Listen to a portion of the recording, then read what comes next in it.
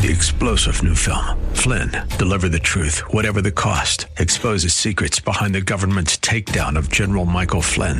Flynn knew what the intel world had been up to. He ordered the first audit of the use of contractors. This set off alarm bells. He told the truth. He was the most dangerous person for Donald Trump to hire. They had to get rid of Flynn. Flynn, deliver the truth, whatever the cost. Available now. Watch it today. Go to salemnow.com. salemnow.com.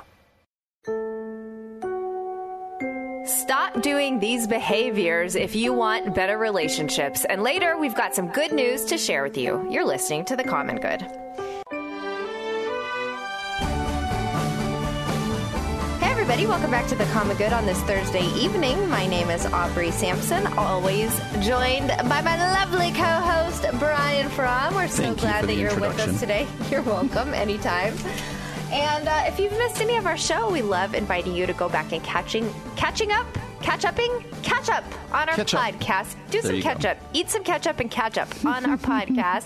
We also love engaging with you on social media. We are at Common Good Talk on the old Facebook, where we love connecting with you.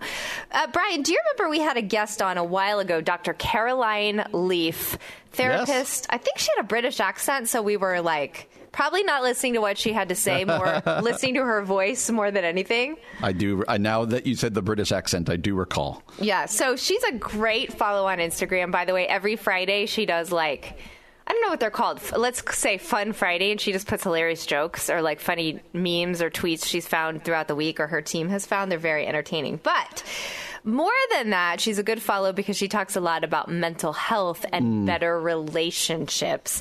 And she recently posted something that I thought was so interesting, Brian. 5 tips, things to stop doing if you want better relationships and better mental health. Okay. So, here's what I'm trying to decide. Should I go one at a time for us, or should I read them all and then we'll unpack them? What's your gut say on this Thursday evening, My Brian? gut says go give us all 5. Okay.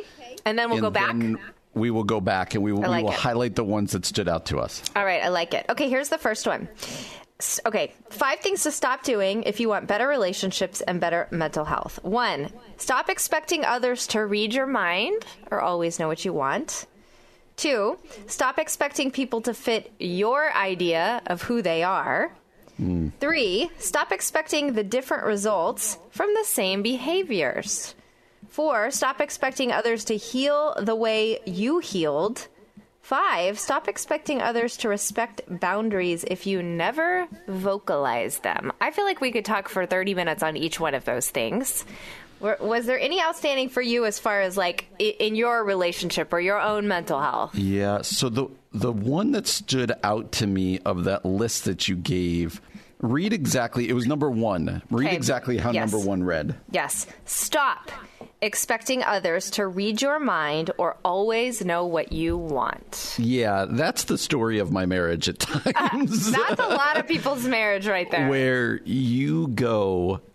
Here's what happens to us. We've been thinking something so long, or we've been or we think we're communicating, but really, in a marriage, what it really is I'm frustrated and Carrie should know it. 100%. She should know not only that I'm frustrated, why I'm frustrated, and then I get more frustrated, and then I finally come to her, and she's like, "I didn't even know you were frustrated. Why didn't you tell me?" I had no idea this whole inner world was happening, and you never even said anything. Yeah. And I'm like, the reason I didn't tell you is because you should have already known. You ought to know. But we do that all the time with not just our spouses. I think our spouses are our biggest ones, right? But we do that in our jobs. If I'm leading somebody, it's like, you should know to do this. Well, you never told me to do that. Right. Well, read my mind. It's so true. Even positively, I was thinking about this because as we've been kind of joking, my birthday's coming up. So my husband inevitably asks me, what do you want for your birthday? And even that, I'm a little you should know what I want for my birthday. We've been married for 20 years. You shouldn't have to ask me. And so I do feel that's true definitely in marriage. But you're right. It's also true in other relationships where you assume you've either communicated or given enough body language or skills that they should They should know. They should know. They should know. They should be able to read your mind. So, but don't do that. The healthy person, the healthy relationship actually says, hey, here's what's on my mind. Here's what my expectation is. All right, let me tell you the one that really stood out for me. Expecting that and you might have to help me unpack this one, Brian. Expecting others to heal the way you healed. That one's interesting, especially coming from a therapist, because you sort of have this idea that there's a way towards healing and wholeness, and these are the steps. But she, a very famous mental health professional, is saying somebody's healing journey may look different than your healing journey, and that's okay. So I think of people who have shared stories of terrible loss, of loss of a loved one, loss of a parent, or, I think of when you hear stories of a husband and wife who lose a child. Mm-hmm. And a lot of times what you end up hearing is what ends up tearing them apart, or whatever else it might be, is that one of them seems to be just immersed in grief, just dying, and the other one seems to want to move on. Or the other one seems to be grieving by saying, I just need to work, or whatever else it might be. That's an extreme example, but that's what it makes me think, because I think that's good. When you project on the people close to you, you're going to work this out the same way I do. Then I do think it's adding a layer that's unfair to them, but then also adds to your anger and your frustration. Right. That's so true. Okay. This second one I think is so powerful. It reminds me of an old Ted Lasso episode. Number 2, stop expecting people to fit your idea of who they are. I remember this Ted Lasso episode. It was all about dads, I think from season 2. And, what's his name? Who's kind of like the bumbling, funny little like accountant guy. I don't know. He's a great character. I can't think of his name. So, wow, really memorable. But he Leslie, I know is his first name. He said something about maybe you should try kind of releasing your dad from who you think he should be, and instead embracing him for who he is. I think that's that same idea. Like this happens a lot, I think, with siblings and like, family relationships, where we assume kids, sisters, brothers, moms, dads are supposed to be a certain way. We get frustrated when they're not, instead of appreciating who they are. I think that's what causes a lot of conflict, I think, in families. 100%. When we, kind of what's over all of these is when you place an expectation on others to do things the way you think they should do it, it's only going to it's going to drive a wedge between you and that person. Yeah. And it's going to heap frustration upon you. Like, now I'm struggling with situation X, and I'm struggling with the way the other person is dealing with it. And it's just not fair. Like that, I could see why a mental health person would be like, hey, here's the things you need to stop doing, because it's just going to tear you apart. Yeah. That one is really kind of convicting. All right, let's unpack this last one, number 5. Stop expecting others to respect boundaries if you never vocalize them. I think I'm guilty of that. I think I'm guilty of like, how dare they do that? That offends my boundaries. That steps over my boundaries. And yet I've never had a boundary conversation with that person, ever. It's like saying, here's the boundary line that I never want anyone to cross in my yard, but never putting up a fence, or never actually putting up a flag that says, here's the boundary line. Don't cross this line. Yeah. How would you ever know that it's actually about? That's a good one. Like, we do kind of goes that. back like, to that. How dare they do that? And how then all dare of a sudden they do that? How dare they? Whatever it is, you can. But you've never said, "Oh, that actually offends me." And like, it kind of goes back to the mind reading thing. Like, we assume people have the same boundaries as us, and they can read our minds about it, and they just don't. And so, that's a good thing to remember. A lot of this comes down to communication, don't you think? 100%. If you want better mental health, if you want better relationships, communicate. All right. Well, that's a helpful word from Dr. Caroline Leaf.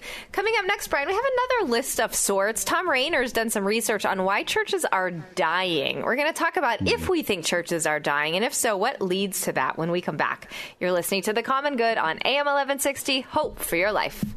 And one of the things we like to shoot to all fields, hit to all fields here at The Common Good. We talk about relationships. We talk about marriage. We talk about like goofy, funny things that happen. We vent about shallow things. We also love talking about the church and the state of the church because Brian and I believe deeply in the local church, and we want you to get yourself into a church community.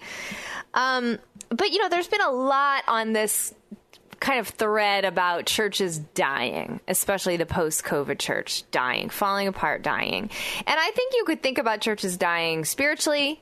You could think about churches dying like literally they just closed the doors and they're no longer a community that meets anymore, or just in general this idea of less and less people being a part of a church. Do you think it's fair to say the church is dying, Brian? I don't think so. I think, first of all, we start with that biblically, right? We say that Jesus himself said that the church will never be defeated. Like he is building his church, and upon his church, the gates of hell will never destroy it. So I don't think we need to worry about the church dying.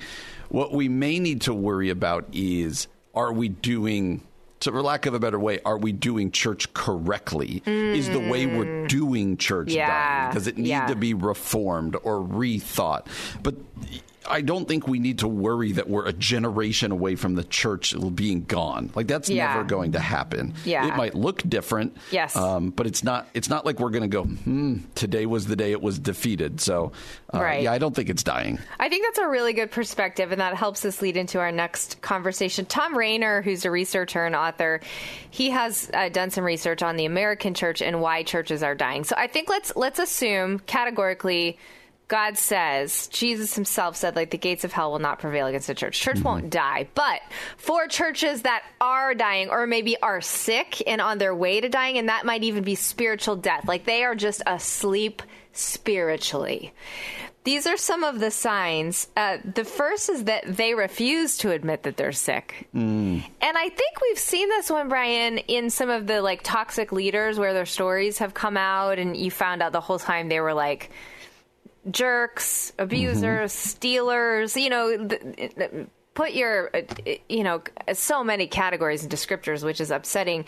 But I think, those churches do tend to die, or at least it's a long, slow rebuild. And part of it is they just didn't admit, like, their leadership was sick. I think that is very true. And the biggest one that we saw of that was when we watched the rise and fall of Mars Hill, right? The fact that church died within a month of Driscoll leaving, there was obviously, hindsight being 2020, there seemed to have been warning sign after warning sign after warning sign. You are right. This is one of the dangers of the celebrity culture, the pastor being bigger than the church. Because when that pastor or that celebrity falls, what does the church have to stand on? How do they continue? And we see this a lot with churches closing, but we also see this with churches just kind of becoming wayward. Like, what do we do? Like, some of the biggest churches from a decade ago whose famous pastors have fallen, you read about them now and they're just kind of there. They're just kind of trying to figure out, like, it still feels like they're on the PTSD of like, we still have no idea who we are. So they exist kind of in name. No, I think you're right. I think the danger of the celebrity pastor is it. And that one too, about admitting that they're sick in general. That's hard. None of us want to look at our church and go, our church isn't sick, well. Or we need to close. That's why I have such admiration for churches that go, you know what? We are going to hand this thing off to a church that could revitalize it, that can connect with the younger people in our neighborhood, that could connect with the community. The people who get to that point where they say, now's the time for us to make that move. You read all sorts of stories of that, and it's always so impressive to me, the humility of that. It tends to be older generation handing it off to the younger. But the humility of that, going, hey, we think that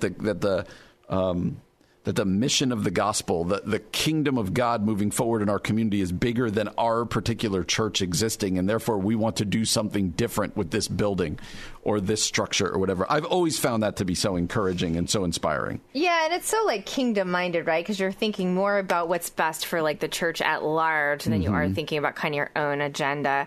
Brian, here's another reason why churches are dying, and I think this will hit home for both you and me. churches are waiting on a magic bullet pastor. What do you think that Thom Rainer means by that?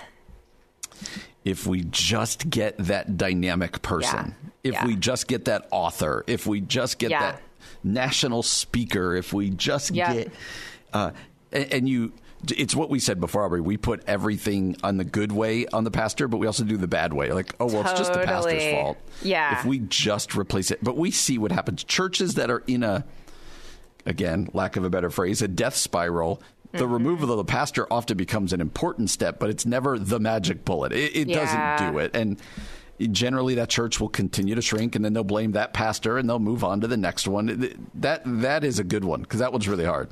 I think the hard thing about that, Kevin actually talked about this. I mean, there is a sense when the pastor should no longer be the pastor. But Kevin will talk about how just by nature of being a pastor, let's say he meets somebody random stranger on an airplane. What do you do for a living? I'm a pastor. Mm-hmm. People are either automatically excited for you or hate you.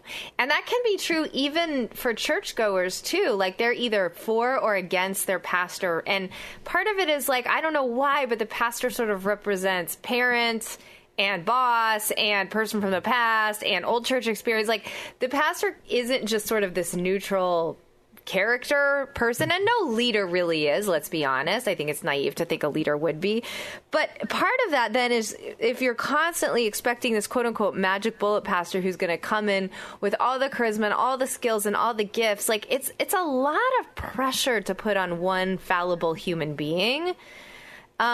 And like you said, it's not going to actually save the church. There's always going to be a better pastor probably, and a pastor with different gifts. So that's interesting to think about. Churches might die because they're waiting on that magic bullet pastor. Yep. It is hard. Yeah. Let's look at one more, Brian.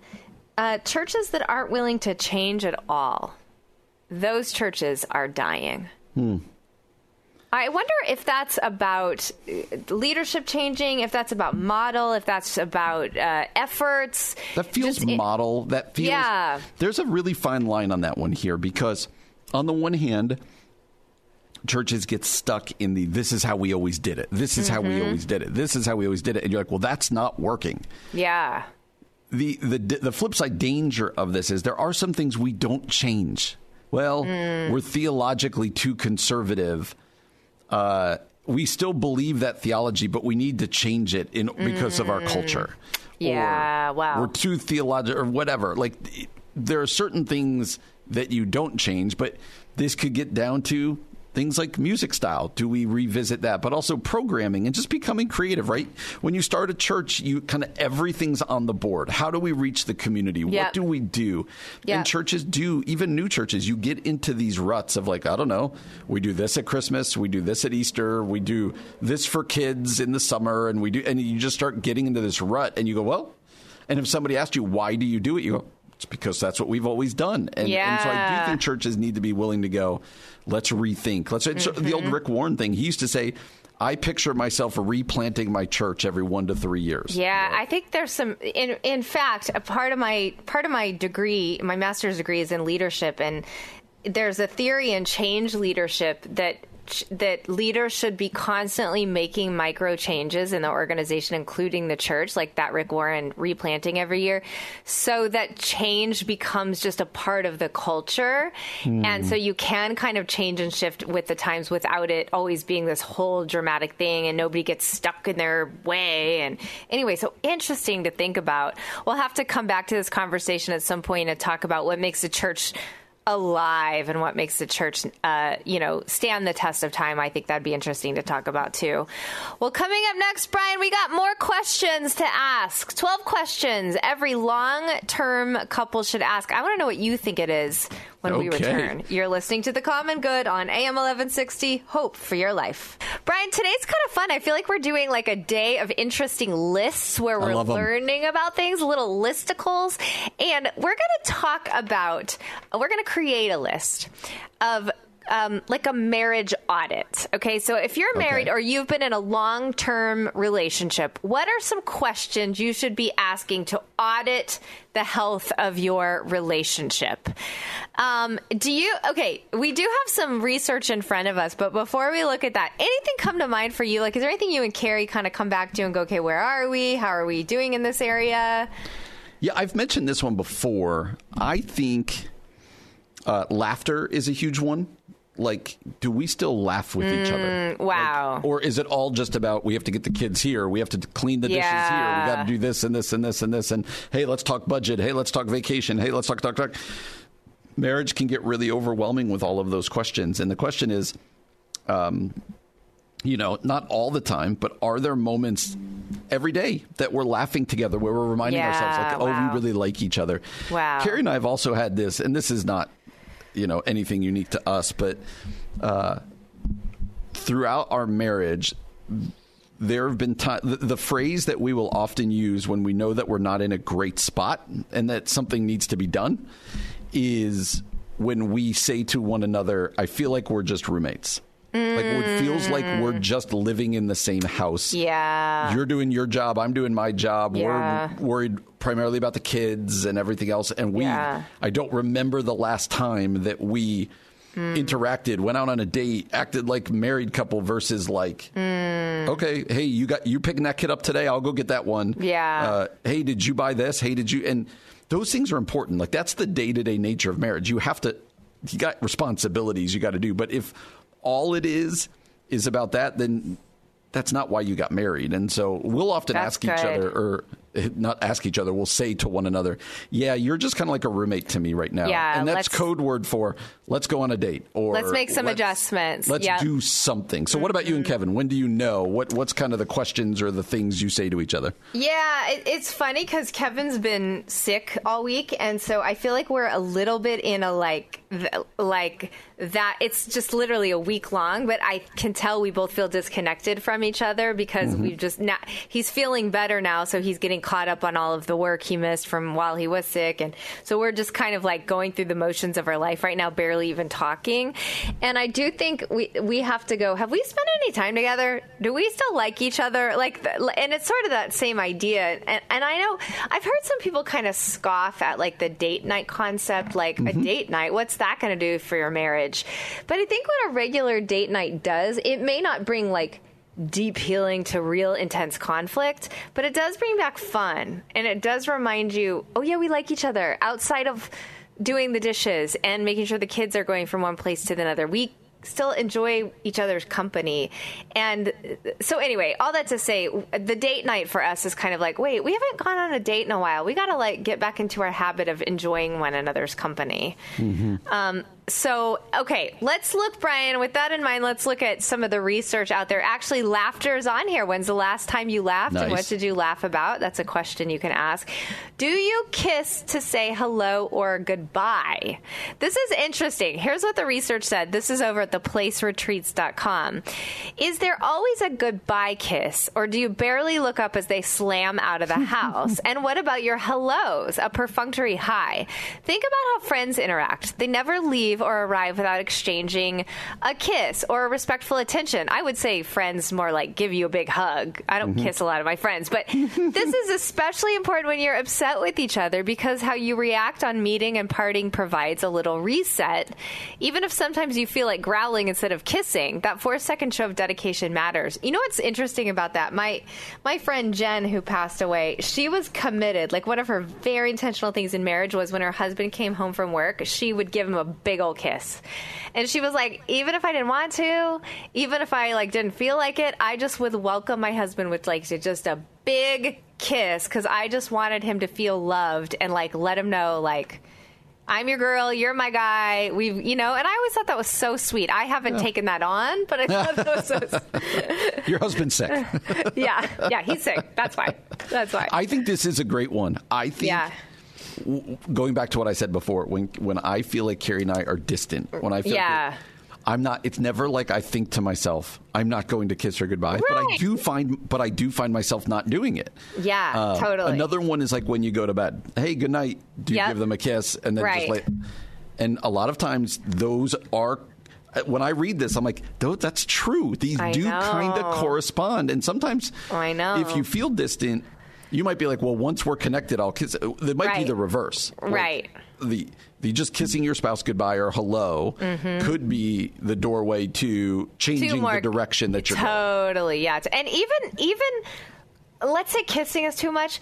Even like looking up and acknowledging that they walked in the door when they're home, I think that's massive. Like sometimes, especially even my kids, they'll be busy doing homework or video games.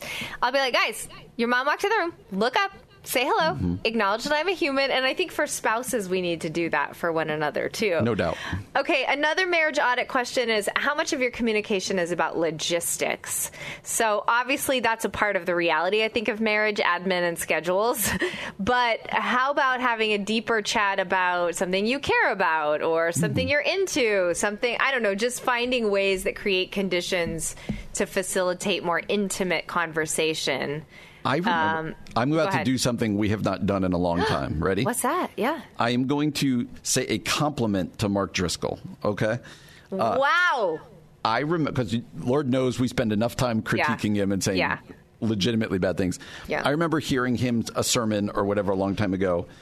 And it actually takes on a little more context once you listen to the rise and fall of Mars Hill. But I do remember him saying that him and his wife had a specific date time, like a date night, but each week they also had a very specific on your calendar hour that was almost like a marital staff meeting where they said they went over their calendar.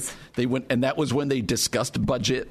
That was when they discussed the kids' schedules. And I remember we don't do that very well, but I remember thinking that's smart because it gets those things out of the way, but it also makes sure they get talked about. Like it's not and then you don't talk about them on your date because you have your calendar. Kevin and I used to call it a calendar meeting. We haven't done it in a couple of years, but we'd like every Monday morning calendar meeting. And then Tuesday night was date night, and we didn't talk calendar stuff because we'd already taken care of it. Yeah. And so we've never really done it, but it is interesting to think about, like, is there a time and place? Because what ends up happening is, like, let's say I want to talk about the budget. I don't want to bring it up at specific times, and then we end up not talking about it. Yeah, and now you start dealing with other issues. Instead of like, you know what? At Monday at 6, maybe Carrie doesn't want to talk about the budget, but she knows Monday at 6, we're going to talk about that. And it gets it out of the way, gets you on the same page, and then you can go and go about your time not talking about logistics. The nice thing about that, too, is let's say it is something like the budget, which could create some stress or conflict. Then you're not coming at it all wound up and when you're angry and when someone spent too much money. It's like, oh, no, that's our 6 o'clock on Monday talk. I'll hold on to it until then. And not that you're holding it on in bitterness, but you're sort of calming yourself down. You're preparing rather than it being sort of an in-the-moment reaction. Well, there's a few more of these audit questions. Let me just read them. Is your routine too predictable? Are you having fun? Do you still hold hands? Are you learning new things about your partner? Do you still make an effort? I think that's a huge one. Does the prospect of an empty nest terrify you? Do you share any interest? And you complain to friends about your partners? I think that's a really convicting one. And are there things you never talk about? Maybe pay attention to those things, audit your own marriage, and see where you might be able to grow today. All right, Brian, coming up next, we're going to end the show with some very good news. We'll do that when we return. You're listening to The Common Good on AM 1160, Hope for Your Life. It is the end of the show on Thursday evening, and one of the things we like to do at the end of every show is just share some good news with you. We like to go to a place called The Week where they aggregate good news stories from around the world. I'm going to share the first one. Okay. Man, it's so funny about this. This is about a bakery owner, and I've been telling Kevin that I don't know that there's a really good bakery around me, and I want to go to a bakery, and I want to see a lot of choices of not just cupcakes, but cake slices. Okay. And I just want like I just want to order a slice of cake, but not just at Portillo's. Like I want options. Okay. So this is about, I don't know why I'm telling you that, except this is about a bakery. Wait, West Chicago, right over there by the hospital, right at Winfield and, is that High Lake or something right there? Isn't there an awesome like a cupcake place there. Am I wrong about this? Did it move? You might be right, and I don't know about it. I got to look that up. It might have moved, but right there by the hospital, there's that pizza place, Caliendo's, right there. Yes. I think right there might be a cupcake place there for you. Okay, I could be wrong, but you should go check it out. I need to find out, and I need to know if they have actual cake, because what I'm looking for is slices of cake. All right, well, a bakery owner finds the recipe for success is her open-door hiring policy. Janie's life-changing baked goods is known for its pie crust cookies. Okay, that sounds amazing, by the way. And giving employees a second chance. Owner Janie Deegan discovered a love of baking when she was 25 and recovering from addiction. When I was getting sober, I found that my life was so out of control, she told CBS News. Baking was a beautiful, meditative, very controlled artistic outlet for me. When she decided to open a bakery in Manhattan, Deegan wanted to give others an opportunity to start over as well, so she has an open-door hiring policy, meaning if someone is ready, willing, able, and enthusiastic about coming to work, we're not going to look at your past situations or gaps on your resume or if you're homeless or been in prison. The person you show up to the interview as is the person we're hiring for. This has been a recipe for success. She now has 2 bakeries and 15 employees. Love that. AI software shows promising results in detecting breast cancer missed by doctors. Whoa. In Hungary, early testing results show that artificial intelligence has a, quote, impressive ability to detect signs of breast cancer missed by doctors, the New York Times reports. Chiron Medical Technologies feeds its AI systems millions of mammograms from patients whose diagnoses are unknown, as well as images labeled by radiologists to teach the AI to detect cancerous growths by their shapes, locations, and density. By then creating a mathematical representation of normal mammograms and those with cancers, the system compares that baseline to spot abnormalities in mammograms. Wow. In 2002, after testing more than 275,000 breast cancer cases, they said its AI technology can spot cancer at least as well as doctors as the second reader of scans. Wow. Additional testing at a clinic in Hungary found that the AI software was able to identify more malignancies, increasing the cancer detection by 13%.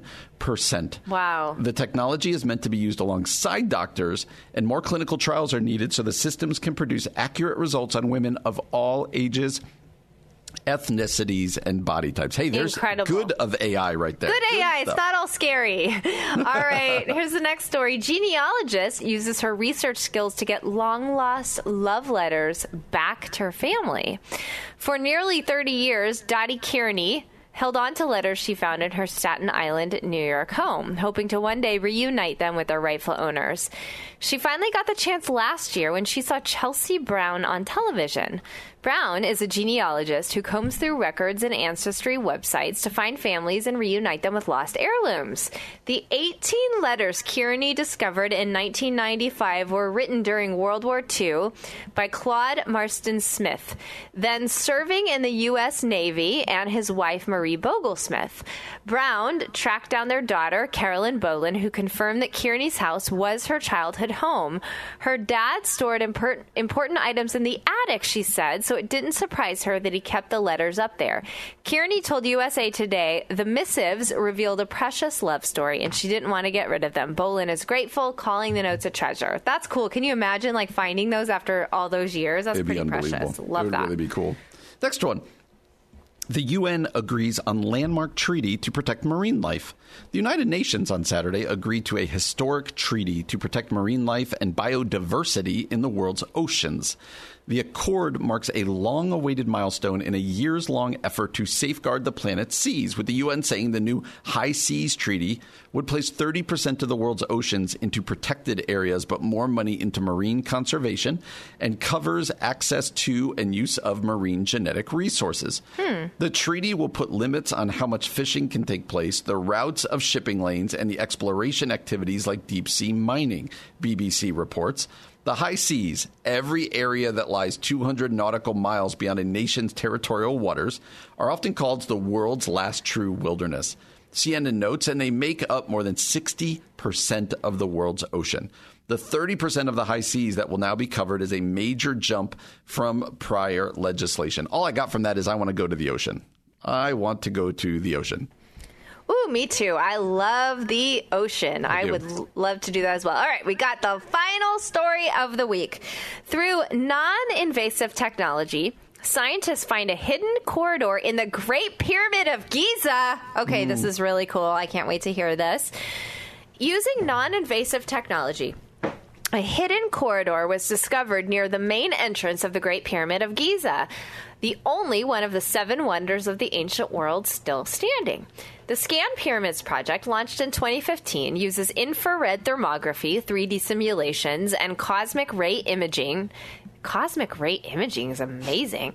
To get a different and safer look at the 4,500-year-old structure. Reuters reports, after using, I can't say this word, it's very scientific, muon tomography to detect the corridor, scientists fed a tiny endoscope through a joint in the pyramid stones and captured several images. They found that the unfinished corridor is 30 feet long, and further research could help people understand how the pyramid was constructed. We're going to continue our scanning, so we will see what we can do to figure out what we can find beneath it, or just by the end of this corridor. This is from Mustafa Waziri, head of Egypt's Supreme Council of Antiquities. He said it during a press conference last week. Okay, that's kind of cool. Like, it'd be neat to know what's going on inside of the Pyramid of Giza. I would like to go there. I would love to go into the pyramids. You've never been to the pyramids? No, I've never been. You've seen them, right? Nope, you never haven't? been there. I would love to. It'd be so amazing. Well, hey, let us know, by the way, if you know of a cupcake or cake place, preferably, that I can visit. I would like to know that on our social media at Common Good Talk. Let us know on Facebook. Well, we're so glad that you've been with us today. We'll be back again tomorrow from 4 to 6 p.m. For Brian Fromm, I'm Aubrey Sampson, and you've been listening to The Common Good on AM 1160. Hope for your life. 3-star General Michael J. Flynn, head of the Pentagon Intelligence Agency, knew all the government's dirty secrets. He was one of the most respected generals in the military. Flynn knew what the intel world had been up to. He understood its funding. He ordered the first audit of the use of contractors. This set off alarm bells. The explosive new documentary, Flynn, Deliver the Truth, Whatever the Cost, uncovers the facts behind this scandal. Flynn told the truth. He was the most dangerous person for Donald Trump to hire. I find out the worst enemy that I'm going to face in my life is right here in America. They took my assessment and they wanted me to change it. And I was like, I'm not changing it. They had to get rid of Flynn. With in-depth interviews, archival footage, and never-before-seen personal records of the man behind the headlines. I just felt like I was drowning. Flynn, Deliver the Truth, Whatever the Cost. Available now. Watch it today. Go to salemnow.com. salemnow.com.